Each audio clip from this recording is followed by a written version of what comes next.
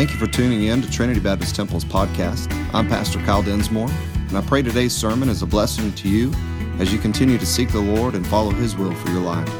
If you have any questions, please feel free to contact us. God bless you. If you have your Bibles, you can turn over to 1 Thessalonians chapter 4. Hopefully you got some notes for tonight. As you're doing that, I just want to talk to you about why we do what we do as a church. The Bible says this in John chapter 3, verse 16. For God so loved the world that He gave His only begotten Son, that whosoever believeth in Him should not perish, but have everlasting life. John chapter 14, verse 6 says this, Jesus saith unto him, I'm the way, the truth, and the life. No man cometh to the Father but by me. We believe that Jesus is the gift sent from God to be the payment of sins for mankind, that through His death and resurrection all men can be saved if they call upon the name of the Lord. And there's no other way to be saved other than through Jesus Christ. There's no other way to eternity with God the Father except through Jesus Christ. And so why we do what we do, why we gather here, why we are reminded of the truths of God's Word, and then even more specifically, why we take those truths and we take this belief and go out there and share the gospel with our community, knocking doors, at an October outreach, why we encourage you to do it, why we try to do it at the store, at our jobs, wherever the case may be. That's the what. That's what we do. But the why is because there's no other way for men to be saved. And even, at the root of the why is supposed to be our love for God and our love for others. And if we have the love of God in us, the Bible says that we will love others, that we can't love others without that love, the way that we're supposed to love. And so I share all that is because this. I'm not going to ask you to raise your hand because I believe the majority of people in here believe what we believe, that Jesus is the only way to salvation, that He alone is the way, that He's the way, the truth, and the life. I believe everybody in here believes that, and if we believe that, then we've got to be motivated in that. Because again, if we believe that Jesus is the only way, then that has got to drive what we do. And I share all that with you tonight because we are next week having our outreach banquet.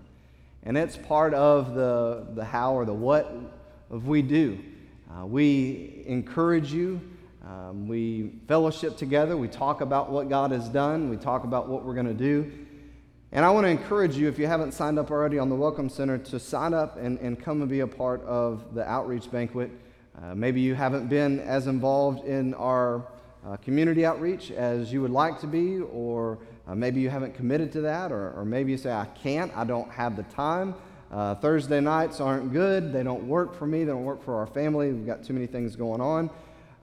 Again, we have other ways to be involved, whether it's, you don't have to go on Thursday evening, but again, if we believe that Jesus died and rose again and that through Him salvation happens alone, Romans chapter 10 tells us that there's no way for somebody to hear unless somebody tells them, unless someone shares the gospel with them.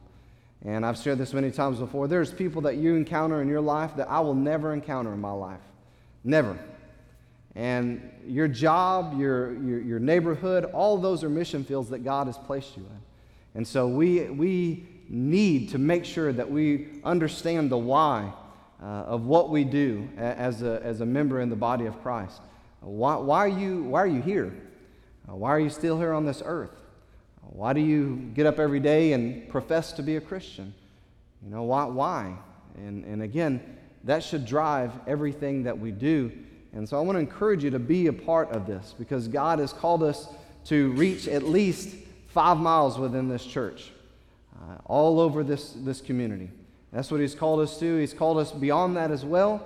And we're going to try to do everything we can do, as the Bible says, to reach every single man with the gospel of Jesus Christ. And so we want you to be a part of that. We want you to be a part of what we do, of what the church does, not just Trinity Baptist Temple, what the body of Christ does in this world, why we still exist. And so we want you to come. And so I feel bad about coming and eating when I haven't been a part of it. No, don't feel bad. Come and be a part. Know what we do and all those things, and be on board. Get a part of what the church is all about. You don't want to stand before the Lord one day and say, man, I couldn't have put you in another church that was talking more about the Great Commission. I couldn't put you in a church that talked more about why you were on this earth. Why didn't you help? Why didn't you go? Why didn't you tell? Why weren't you a part of why I left you on the earth? And so I'm not trying to put a guilt trip. I just, as from a love in my heart, I don't want to stand before God. I don't want you to stand before God and Him to ask those questions and ask you why. I mean, I gave you everything. I gave you freedom, gave you knowledge. Again, put you in a church that gave you all these things, and again, you had questions of why you went through the things you went through on this earth. You struggled, you were frustrated, you were hurt, you were sick, and all of it was a part of you being used to reach other people. Why didn't you reach other people? And so, again, I want to encourage you to be a part in some way or form or fashion. We've got lots of things to be a part of as far as what we're doing, how we're getting the gospel out, and so if you don't know all about that, then again, come not this Thursday, but next Thursday night, and be a part of that. So, well, the last message we had in this study, encourage you. We looked at 2 points, very important points. Number 1 was purity is a vital element to our growth in holiness. And then point number 2 was actively growing love for each other is vital to growth in holiness. And so we've got to grow in our love for each other in order to grow in our holiness according to the Word of God. This week we move on to the big topic. If some of you are familiar with when I said turn your Bibles to 1 Thessalonians chapter 4, and specifically we're going to start in verse 13, which is the big topic of the Lord's return, or the coming of the Lord. So let's pray, and we're going to jump into this. Father, thank you so much for this time. Thank you again for the opportunity to gather here tonight. Lord, help us to never lose focus of why we're here and why we do what we do. And I pray that we would be motivated by the belief that is inside of us, that you are the only way. You are the only hope for mankind. And God, if we have a love for you and we have a sincere love for others, there's nothing more we should rather do than to share this good news with those that are in darkness that would perish for all of eternity unless they heard the gospel and repented themselves. And so, Lord, help us to be focused on you. Help us be focused on your vision, on your mission. Lord, help us even right now to set aside the distractions. Maybe there's something in our minds, something in our hearts that's going to keep us from hearing from you tonight. And if it's there, I pray that we would remove that, Lord, that you would even help us get that out of the way so we could focus on your word, focus on this message tonight, how it should impact us, and even how we should respond to it. And so, Lord, just use me. I just want to be a vessel. Don't want to be exalted. Only want you exalted, and want all of us to respond to your word. And so, God, I ask and pray all this in Jesus' name. Amen. 1 Thessalonians chapter 4, verse 13. Again, Paul's writing to these new believers, these believers that have come to faith in persecution, but also that have been faithful in their new faith through this persecution. Their faith had been seen abroad, heard abroad. The Apostle Paul had commended them for their faith, for their love, all these things, but they were still new. They were still without knowledge in some areas, and specifically Paul's going to address this area of the coming of the Lord. Many believe that they were worried based on some of the wording that Paul writes to them, that they had already missed the time frame of the day of the Lord had come upon them already. They were afraid that because of the persecution, because of everything Jesus had taught, and how bad things were going to be at the second coming of Jesus Christ, the Thessalonians were afraid that they had missed it. And so Paul is informing them, he's instructing them on the day of the Lord, the coming of the Lord, what it's going to be like, giving them comfort, giving them hope. And again, we can gain some things from that. So verse 13, he says, I would not have you to be ignorant or without knowledge, brethren, concerning them which are asleep, that you sorrow not, even as others which have no hope. Again, so Paul is wanting these Thessalonians, these new Christians, to be with knowledge in the area, specifically now talking about those who have passed on, those who have died in the Lord, those who are Christians and they've passed on. That's what that word asleep means. But this opens up the discussion of what we as Christians can expect both in death and after death. We talked about this a little bit already when we've gone through our journey with Jesus and our study in Luke. When we looked at Lazarus and the rich man, we talked about what happens immediately after death and things that we can gain from that. But again, this opens that discussion. And so point number one tonight that I want us to understand and just be reminded of is, as Christians, we have hope beyond the grave because of the resurrection. Now, this is something that I've shared before, that there's a lot of people that have died for many noble purposes throughout all of history. I mean, we can go through different stages of history and see that people, whether they were army generals or whether they were just famous people giving themselves for a cause, there's a lot of people that have died for a lot of good things. Jesus would be in that same category if he hadn't risen from the dead. Because of the resurrection, you and I have hope beyond the grave. That's so important because there's a lot of people that question this, a lot of people that challenge that. He goes on, though, in verse 14 to explain. Verse 14 says, because, or for, if we believe that Jesus died and rose again, even so them which sleep in Jesus will God bring with him. So I want to make this clear once again. When the Bible refers to them that are asleep, or those that are asleep in the Lord, it's talking about Christians who have passed away, Christians whose physical bodies have stopped having life in them. So when you see that word when you're studying, that's who it's talking about. But I don't know if you caught this, there was a qualifier of that promise. There's a qualifier in that verse. The qualifier is this: if we believe that Jesus died and rose again. There's the qualifier. Another way this is translated is this: since we believe that Jesus died and rose again. I want to remind you of the word believe here. It's a word we've talked about many times. The Bible uses the word faith, it uses the word believe many times, and not every time is it the same exact word. But the Greek word here is pistio, or pistios. That word means to entrust, especially one's spiritual well-being to Christ, believe, commit, to trust, and then you look at that last part there in the definition, put in trust with. Put in trust with, to entrust. So it's not just a mindful belief, it's not an acceptance of some truth or some statement. It's nothing like that. It's an absolute committal, it's an absolute surrender, again, an entrustment of all. So when Paul is saying, since we have entrusted, since we have completely surrendered, since we have committed our all to Jesus Christ and the fact that he has died and rose again, that's how we can have this confidence. That's how we know these truths, and that's how we can have this hope beyond the grave. Those who have entrusted Jesus Christ with their entire being, you and I, other Christians around this world, we've committed our lives to him. Our complete confidence is in him alone, in his death for our sins, in his resurrection to life. Again, can have hope beyond the grave. We talk about this sometimes, and I think sometimes people struggle with having that hope beyond the grave and then seeing someone who is mourning over the loss of a loved one who died in the Lord, who is sleeping in Christ.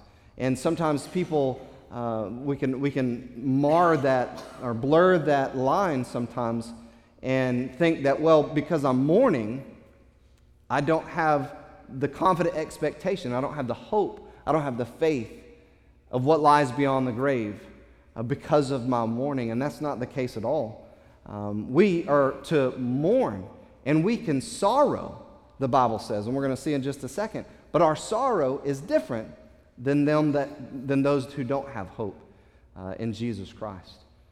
And the first hope that we have is that those who have died in the Lord will be brought with him upon his return to this earth. And so if you know somebody, I know plenty of people who have died in the Lord, that in my mind there's no doubt that they were Christians, they were born again, they had put their faith in Jesus Christ. We know people like that. One of the hopes that we have in this life as we journey from day to day is that when the Lord returns, he's bringing those people back with him to this earth. That's an amazing promise. You know, that's an amazing hope and expectation, confident expectation that we can have because, again, in that mourning, in that sorrowing that we, even as Christians, can have when we lose that loved one, We know that they're going to heaven. We know that they're in heaven. One of the struggles that we can have is when. When am I going to get to see them again? I can't wait to see them again. Our hope, our confidence, our promise is that when he returns to this earth, he's bringing those back with him. As I said, we can have confidence in this truth because it's according to God's word. We see it in God's word. Look at the next verse of verse 15. For this we say unto you, there's those words right there, by the word of the Lord. This, we can certify this to you because it's God's word, that we which are alive and remain unto the coming of the Lord shall not prevent them which are asleep. So, we have an order here in this verse, these couple of verses. When Jesus Christ returns to the earth, the first group of people that he is going to have with him are those who have died in the Lord, those who the Bible says are asleep, those who are Christians who have passed away. Those are the people that he's going to bring with him. And in verse 15 here, he says that we will not prevent them. But what does that mean? What is the word, we which are alive and remain to the coming of the Lord will not prevent them which are asleep? What does that mean? What does prevent mean? Well, the word prevent means to precede. We which are alive and remain to the coming of the Lord will not precede them which are asleep. So when Jesus comes in the clouds, when he comes back, when he returns to this earth, it won't be those of us who are alive and remain that gather together with him in the clouds first. The first thing that's happening is him coming, bringing those who have died of the Lord with him. They will return in glory with the Lord. And this drives home the truth that when we pass away as believers, we're taken to the very presence of God. Again, we saw that in the story of Lazarus and the rich man. But if those who have died in the Lord are returning with him at his coming, it means that they are already with him. Does that make sense?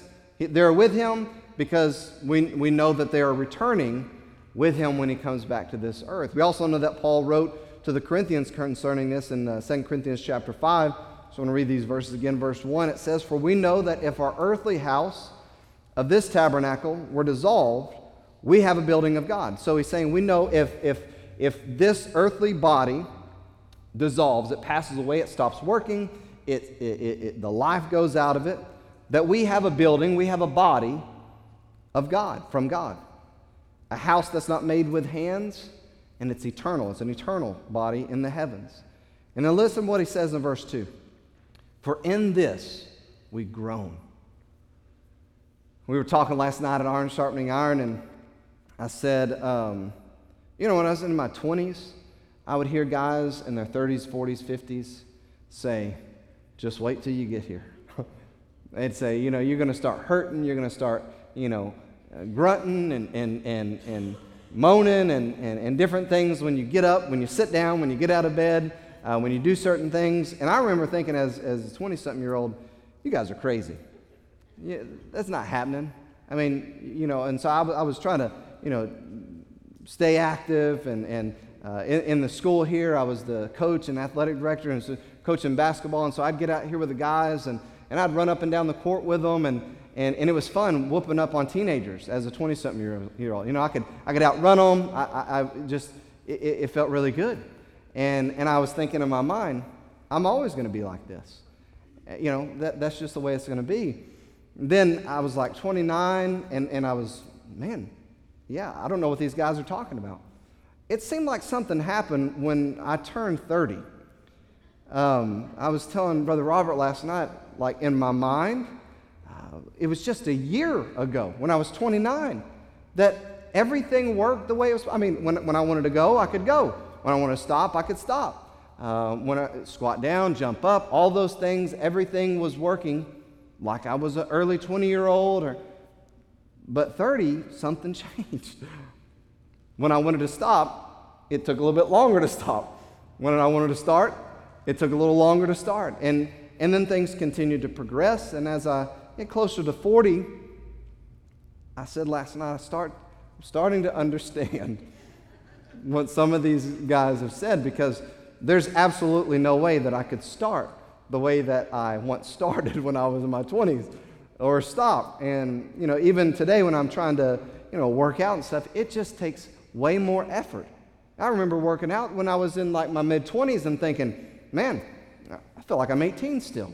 This is wonderful. This is how it's always going to be. I know, and I wasn't like completely prideful or ignorant. I knew things would eventually change, but I was just thinking, well, I'm going to try to stay in shape, and it's just not going to affect me like it affects everybody else. I was wrong, and things are happening. But Paul says that he groaned for this this heavenly body, this body that's not made with hands, this body that is eternal in the heavens. And he says that, earnestly desiring to be clothed upon with our house which is from heaven.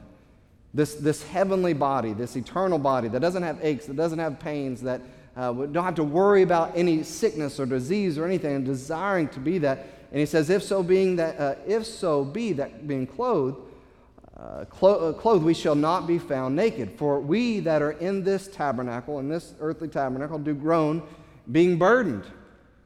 We got aches and pains, and we're burdened, not in all of that, but we have this desire, not that we would be unclothed, but clothed upon, that morality might be swallowed up of life.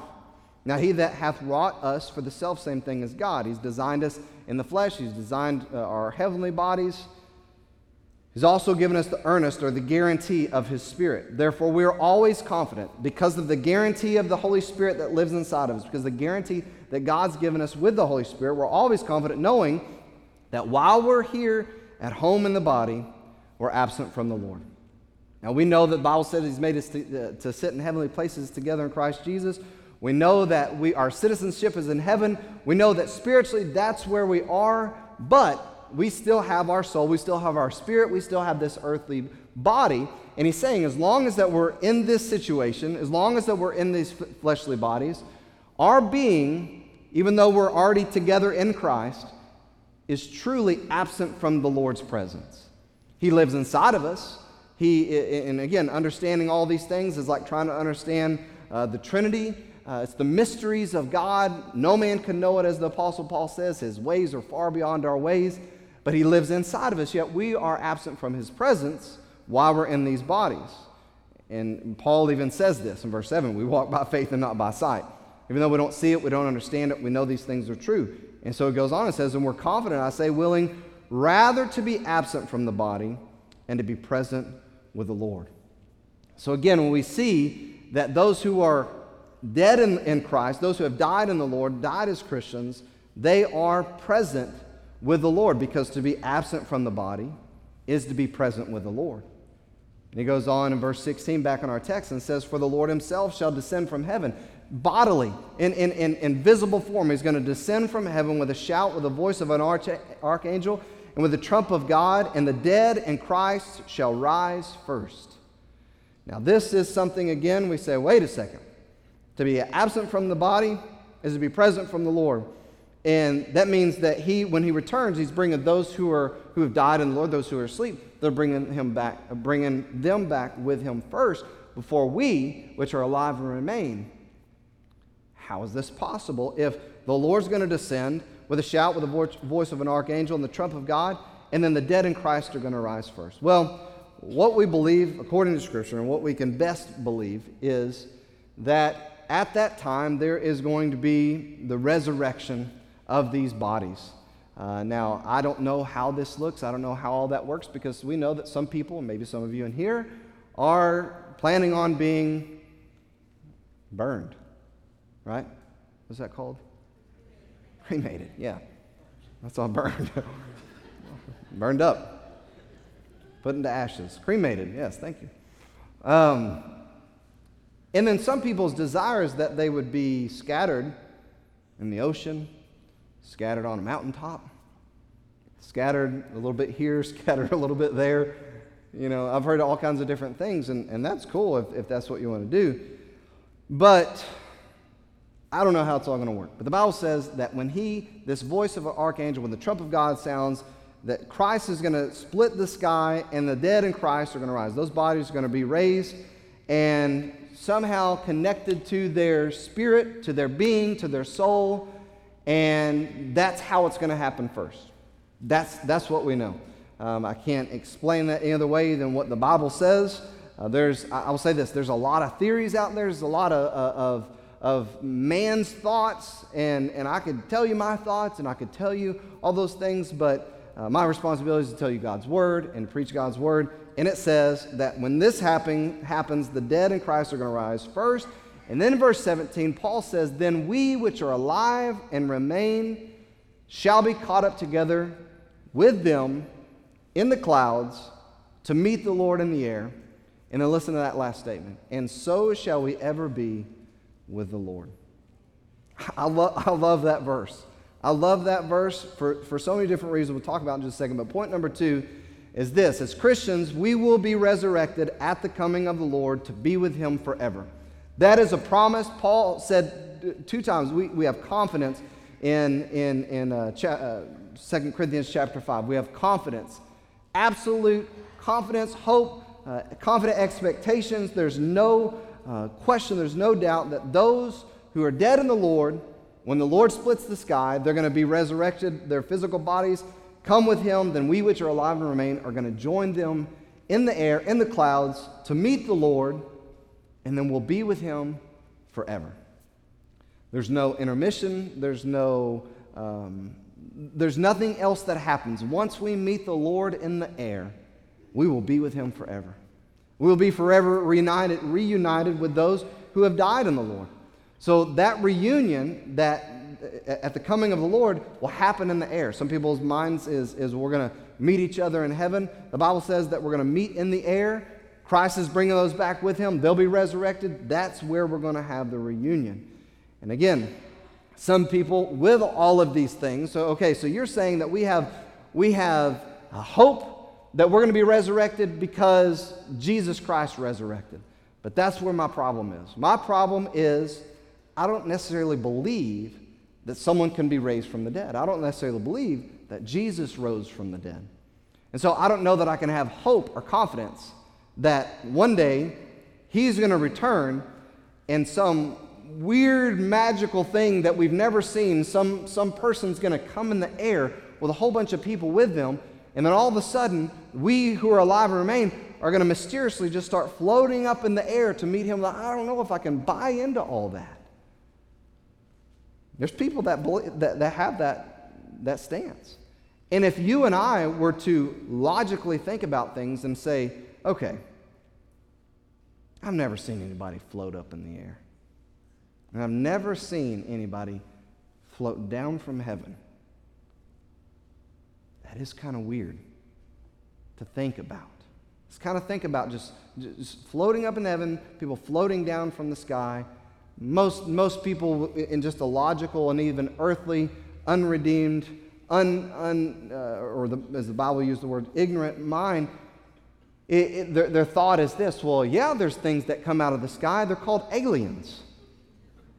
They're up in the sky all the time, and maybe one day they're going to come down into our sky.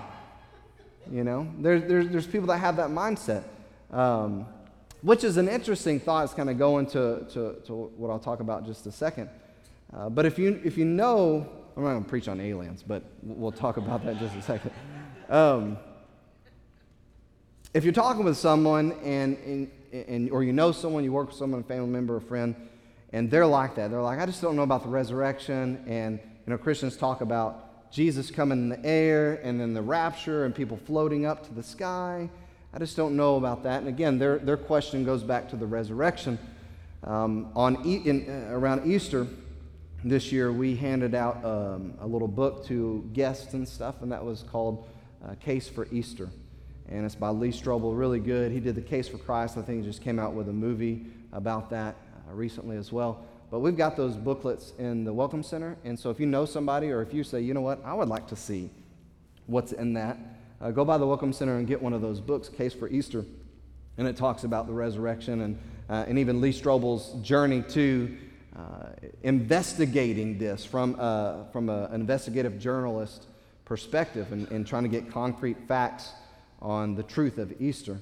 But again, I encourage you to grab one. But if you and I can accept that Christ indeed rose from the dead, then secondly, as we said, firstly was those that He's going to bring those back with Him. The second thing is that we can have confidence at His coming that we will rise to meet him in the air. The Bible talks about the Mount of Transfiguration, the ascension of Jesus Christ. The Bible says very clearly that they stood there with their heads looking to heaven, and the angels even asked them, "Why are you standing here gazing up into heaven?" He did exactly what he said he would do. Now go and do what he commanded you to do. And so, again, these things literally happen. It takes faith to believe them, but it doesn't take an absolute ignorance. Some people say, well, you have to trade logic for faith. You have to say, things don't make sense logically, rationally. I've never seen it. I've never experienced anything like that, and so I can't believe it. And that's why Paul said a while ago in 2 Corinthians chapter 5, we live by faith and not by sight. Just because we haven't seen everything doesn't mean that we can't believe certain things based off of truth and because that God's Word said it. Again, it's hard to logically understand and imagine because we don't see resurrections today. As I said, we don't see people floating up in the air. We don't see people floating down from the sky. Some people do, maybe. Drugs can play a factor, but there are things that some of you got that, some of you didn't. See people floating. No. But there are many things in this life that we have less evidence for, yet willing to accept. Things that we've never seen, but we accept. That they're true, that they happened, that they existed. Things like dinosaurs, right? I mean, we believe there were dinosaurs. Absolutely we believe there are dinosaurs because there's skeletons of dinosaurs. But have you ever seen a dinosaur? So I see the evidence that they existed, but as Christians, that's what we say the Bible is. It happened because there's history, there's evidence. Not only that, there's perpetual evidence in people's lives being changed, and then people have arguments about that. Yeah, but some people just have a change of heart. They have a change of direction. They turn over a new leaf. They start working out, and it changes their life. They become better people, or they start a diet, and it gives them a better mojo, and they start living their life completely different, or they get a new job, or they get into a different relationship, or whatever. Different things change people's paths. And I've had discussions with people like that. Matter of fact, knocking on doors, I've had discussions with people like that.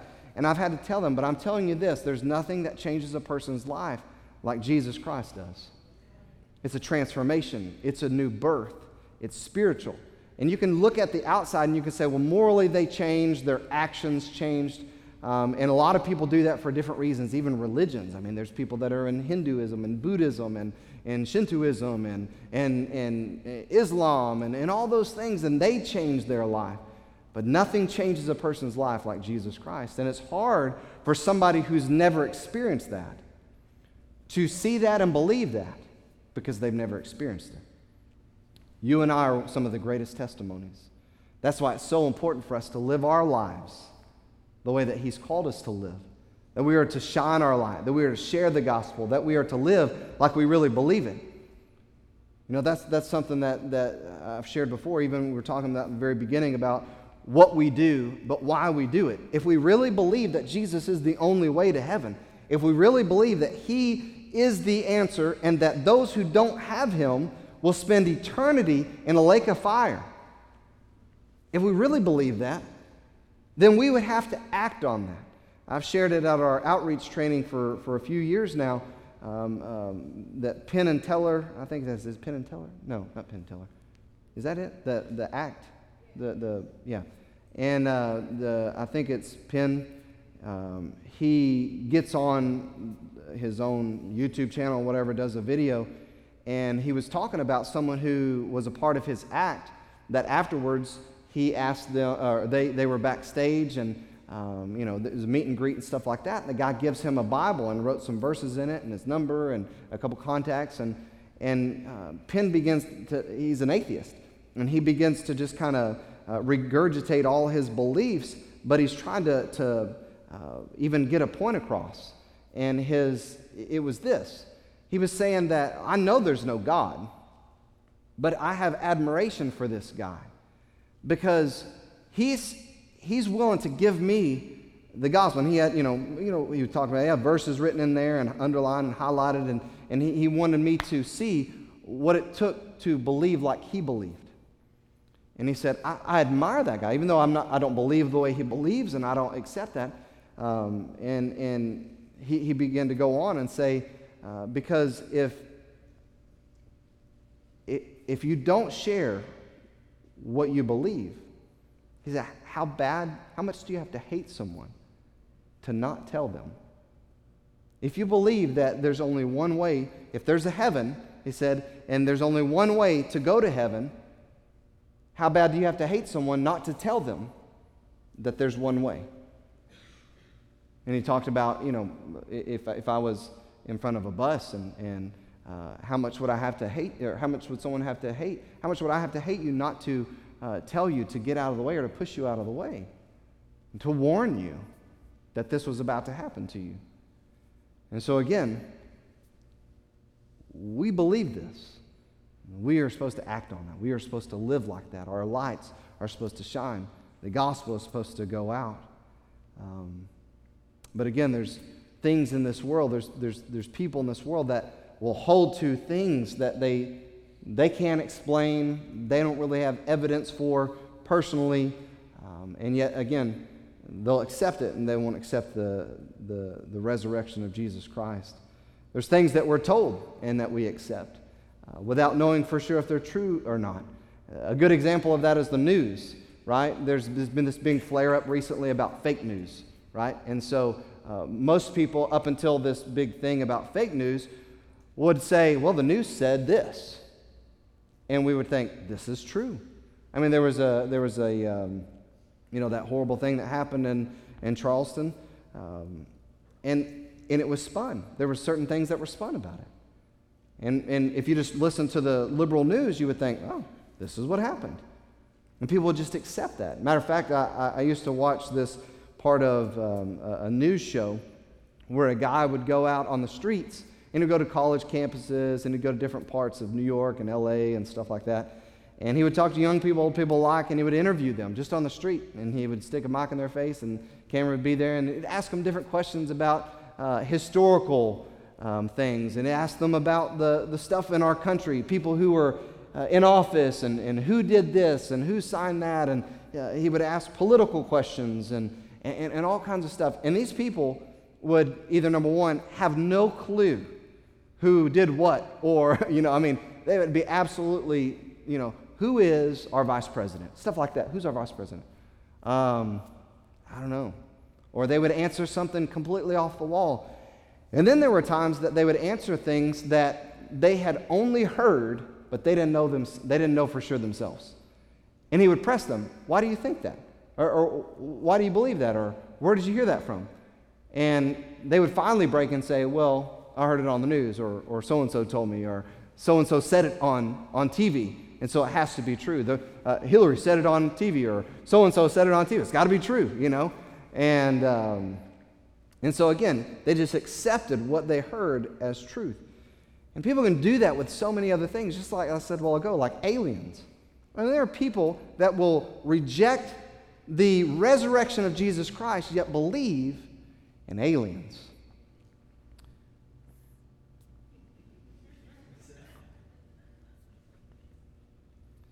There's more evidence. And I'm not saying that the enemy can't use something like aliens to deceive people, or the myth of aliens, or even them be something. I'm not going to preach on aliens or theories or thoughts or anything like that on that. But there are people that are accepting of stuff like that, and yet reject the resurrection of Jesus Christ.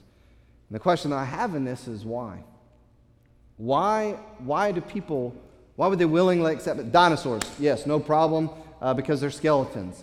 Even if I've never seen a dinosaur, I'll just trust that the scientists are so smart that they took 3 bones and composed this huge skeleton.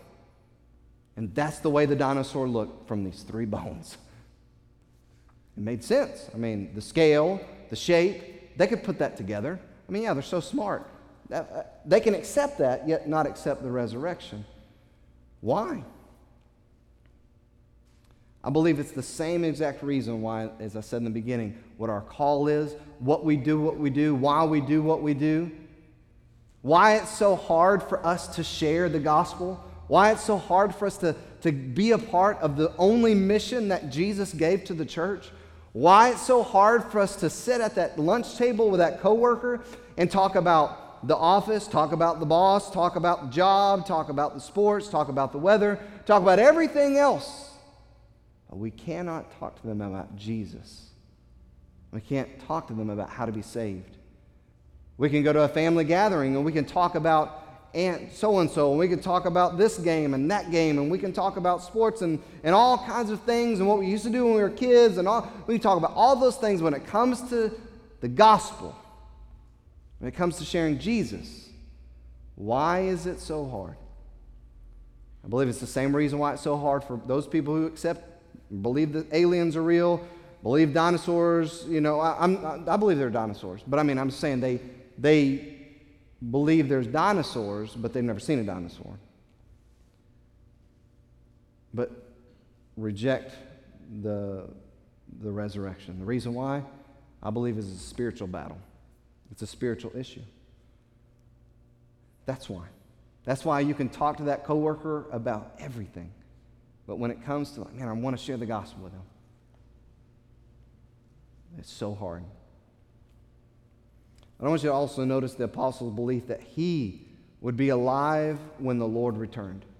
Notice he said, "We which are alive and remain until the coming of the Lord."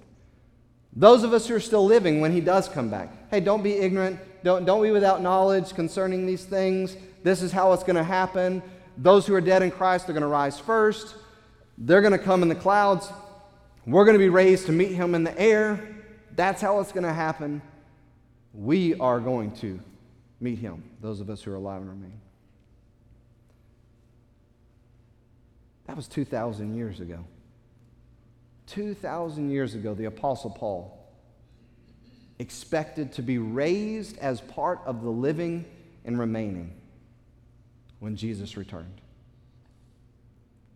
See, he lived and he taught to be anticipating the Lord's return, the imminent return of Jesus Christ to this earth. I just shared this verse on Sunday, but it's what Paul talked about in 2 Timothy chapter 4, verse 8. He said a crown of righteousness was going to be given to him, but not him only, but all those that love his appearing, that are loving the thought and loving the appearing of the Lord. Another important note is this concerning these scriptures. There's nowhere in Scripture that you'll find the word rapture.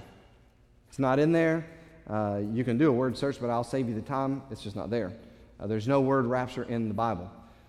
However, we hear a lot of talk about the rapture, and Christians are like, I can't wait for the rapture, I can't wait for the rapture. In this text, what we see is some words that compose where we get the word rapture from.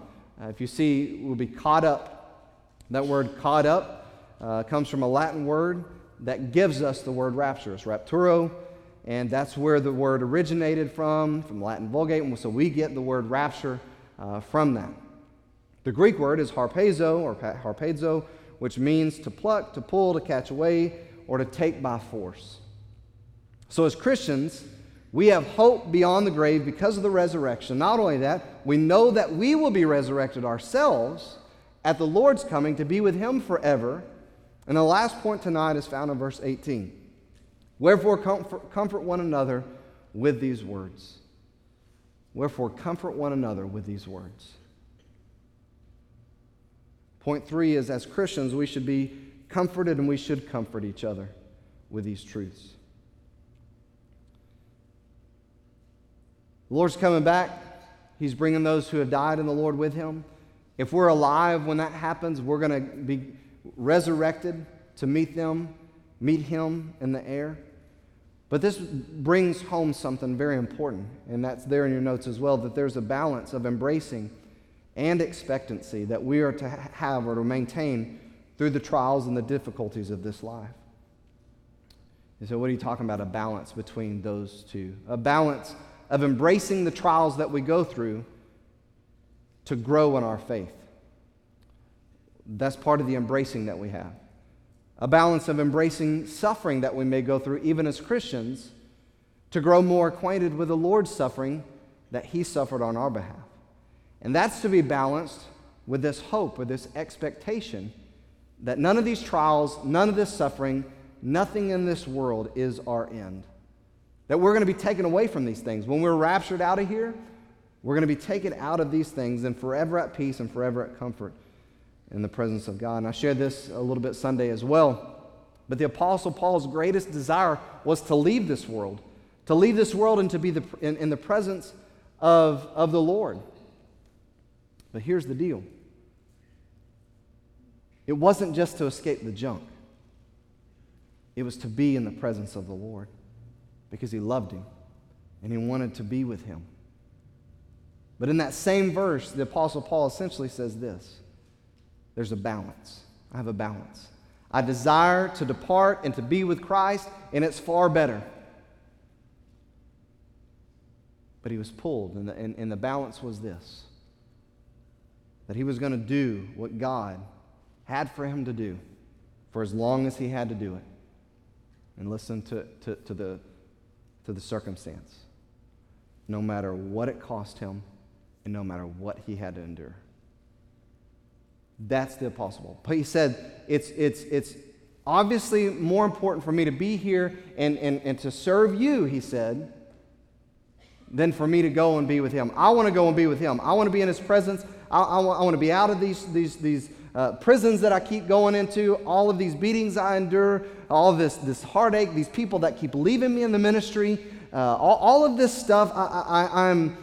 I would rather be with my Lord and my Savior. I would love to be in his presence forever.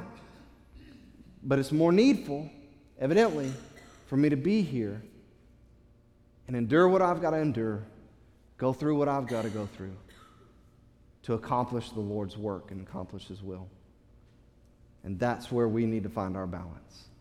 Because the truth is this: we will go through difficulties in the journeys on this earth. In our lives, we're going to have difficulties. Truth is that we're going to face affliction. We're going to go through suffering and maybe even persecution if we're living as he's called us to live. That's the truth. So, what we need to do is what the Apostle Paul did, is embrace the journey, knowing that the pieces of our lives, I've recently talked about a puzzle, those million-piece puzzles or whatever, and knowing that those pieces of the puzzle of our life, of the puzzle of this world, this life in general, as difficult and even as frustrating as they can be. As I said, a few weeks ago when I was talking about that, if you've ever tried to put that puzzle together and you've got a couple pieces that are already together and it looks like it's making a picture and you're trying to find that other piece and those other pieces and you get frustrated, you're going through all these ones and it just won't come together and you can't see everything the way it needs to be, and you get so frustrated and sometimes you just walk away. I'm tired of doing this. I'm tired of dealing with this. Sometimes that's the way our lives are. Sometimes we can see some of the pieces together and it makes sense, but then sometimes we don't see where the other pieces are and how they fit and why we've got to deal with this and why we're going through this right now. We don't see the whole picture. Even as difficult and hard to understand as it is for those pieces to fit together, we have to remember that they're all a part of a beautiful end that God has already ordained for us to have. All of them. Every piece has got to be there. Every piece takes time to put together. It's all painting this beautiful end that he's already told us in his word. Again, the picture can be vague, we can't understand, and it can be frustrating, heartbreaking, go through difficulties like that. But God's word tells us we need to comfort one another with the truths of his word. And that's another reminder that when you're going through difficulty, when you're going through frustration, when you're going through a trial, when you're going through something that you're miserable in and you're just like, man, I can't stand this. Know this, that when a brother or sister comes to you and gives you God's word, points you to the truth of God's word, it's not only their privilege and responsibility to do that, but it's also God's ordained plan to help us through the difficulties in this life. And so in closing, we talk about the rapture, we talk about the end, we strive to figure it all out. Mankind has done that, I promise you that. You can go out there and you can read all day long about theories and all day long about this is how it's going to happen. You can read all of those things. And the reason why is that we strive to figure it all out. We want to know how it all ends and exactly what to be prepared for because we need to be informed. That's what we want to do. We want to be informed of what lies ahead. That's why people are easily tempted with witchcraft, like astrology, fortune telling, horoscopes, soothsaying, false prophets, and other means of telling the future falsely. That's why people, even sometimes Christians, can be drawn into this because I just want to know what it says. I just want to know what it says. What's going to happen tomorrow? Who am I going to marry? What's going to happen to my kids?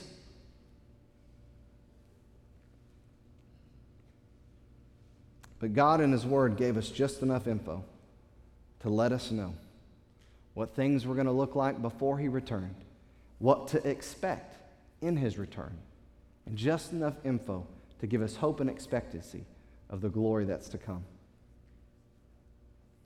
And remember, Paul expected the Lord to return in his day. We should expect the Lord to return in our day, and we're to live like that. The last thing is something in 2 Peter I've shared recently, and then we'll pray and open up the altar. Verse 3 in 2 Peter chapter 3, knowing this first, that there shall come in the last days scoffers, mockers, walking after their own lusts and saying, where's the promise of His coming? For since the fathers fell asleep, all things continue as they were from the beginning of creation. Nothing's changed. Nothing's going to change. For this they are willingly ignorant of, that by the word of God the heavens were of old, and the earth standing out of the water and in the water, whereby the world that was then being overflowed with water perished.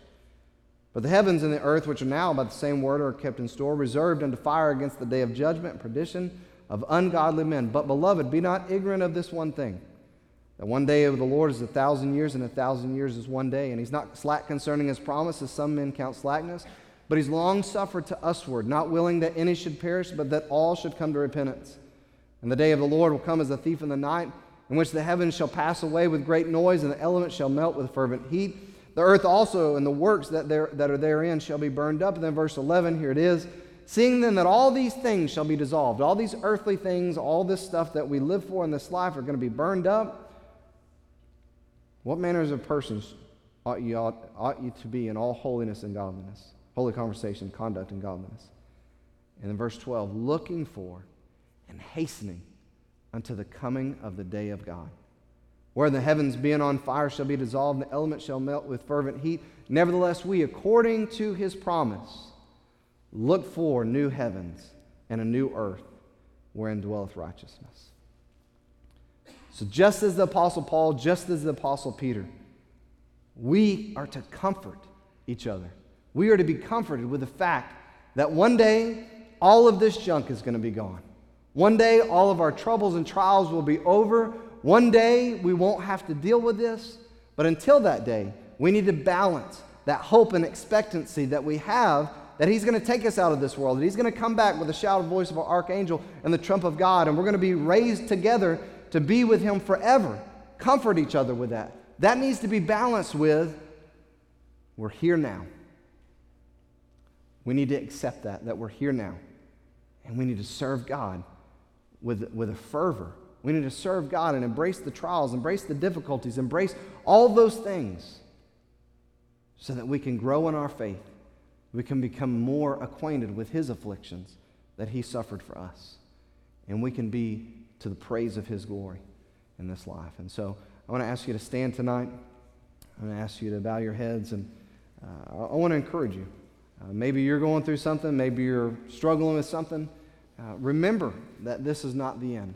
But at the same time, remember that God has you there for a reason. You're going through that trial. You're going through that struggle. And there's a purpose in that. Submit to the Lord. Just continue to press forward and allow Him to accomplish that purpose through that. Let's pray, and we'll open up the altar. Father, thank you so much for this time. Thank you for these truths and this reminder tonight that you're coming back for us one day, God. I can't wait for that day. I would love to be alive and to see all of that happen from this perspective, but at the same time, Lord, I would love to see it from the other way. I would love to come with you in the clouds.